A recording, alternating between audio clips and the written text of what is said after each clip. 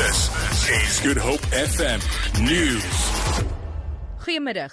Die kommissaris van die Inkomstediens, Monyane, het 'n senior amptenaar, Jonas Makwakwa, geskors. Makwakwa word daarvan beskuldig dat hy verdagte betalings van meer as R1 miljoen sedert 2010 ontvang het. Hy word beskryf as die mees senior amptenaar naas Monyane. Makwakwa is in beheer van besigheids- en individuele belasting by die Inkomstediens. Monyane het in Augustus aan 'n parlementêre komitee gesê 'n ondersoek na Makwakwa is aan die gang. Die DA wou vroeër die week weet waarom die tesourie nie Makwakwa hangende die ondersoek geskors het nie. Die DA het die verwydering van die adjunkhoof van die vervolgingsgesag, Nomgcobo, as advokaat en lid van die Algemene Bali-raad verwelkom. Die DA se woordvoerder oor justisie, Jonas Makwakwa, sê die party verwelkom die besluit van die Pretoriaanse Hooggeregshof.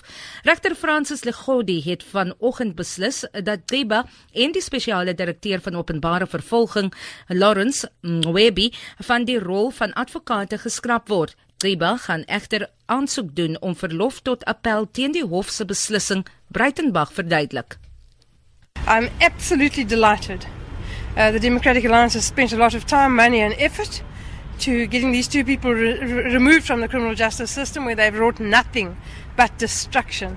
And so the DA is delighted that this long overdue has finally happened. She must vacate her position and so must Mr. Mkhwebi, and the sooner the better. Die weerdiens in Kaapstad het inwoners gewaarsku om hulle self te staal teen swaar reën wat vandag in die Skiereiland verwag word. 'n Koue front is besig om oor Kaapstad in te beweeg. Die weervoorspeller, Henning Grobler, sê sowat 50 mm word vandag en môreoggend verwag. Die koue front sal teen Saterdag wegbeweeg, maar die Oeverberg en Suidkus kan nog ligte reën verwag. Hierdie reënbuie sal voortduur tot vroeg Saterdagoggend wanneer dit baie vinnig gaan begin opklaar.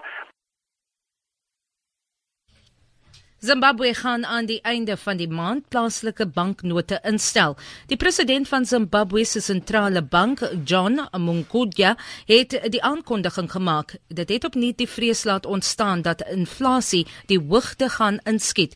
Hemelhoë inflasie het tot gevolg gehad dat die Zimbabwese dollar in 2009 afgeskaf is. Plaaslike note ter waarde van 75 miljoen Amerikaanse dollar sal teen die einde van die jaar in omloop wees. Makwakwa sê die bank het kommer oor die herinstelling van plaaslike geldnote goed deurgedink. Hy sê die sentrale bank het 'n ooreenkoms met handelsbanke aangegaan dat rentekoerse nie tot meer as 15% behoort te styg nie. Vir Good Hope FM News, ek Vanya Kluter-Collison. Good Hope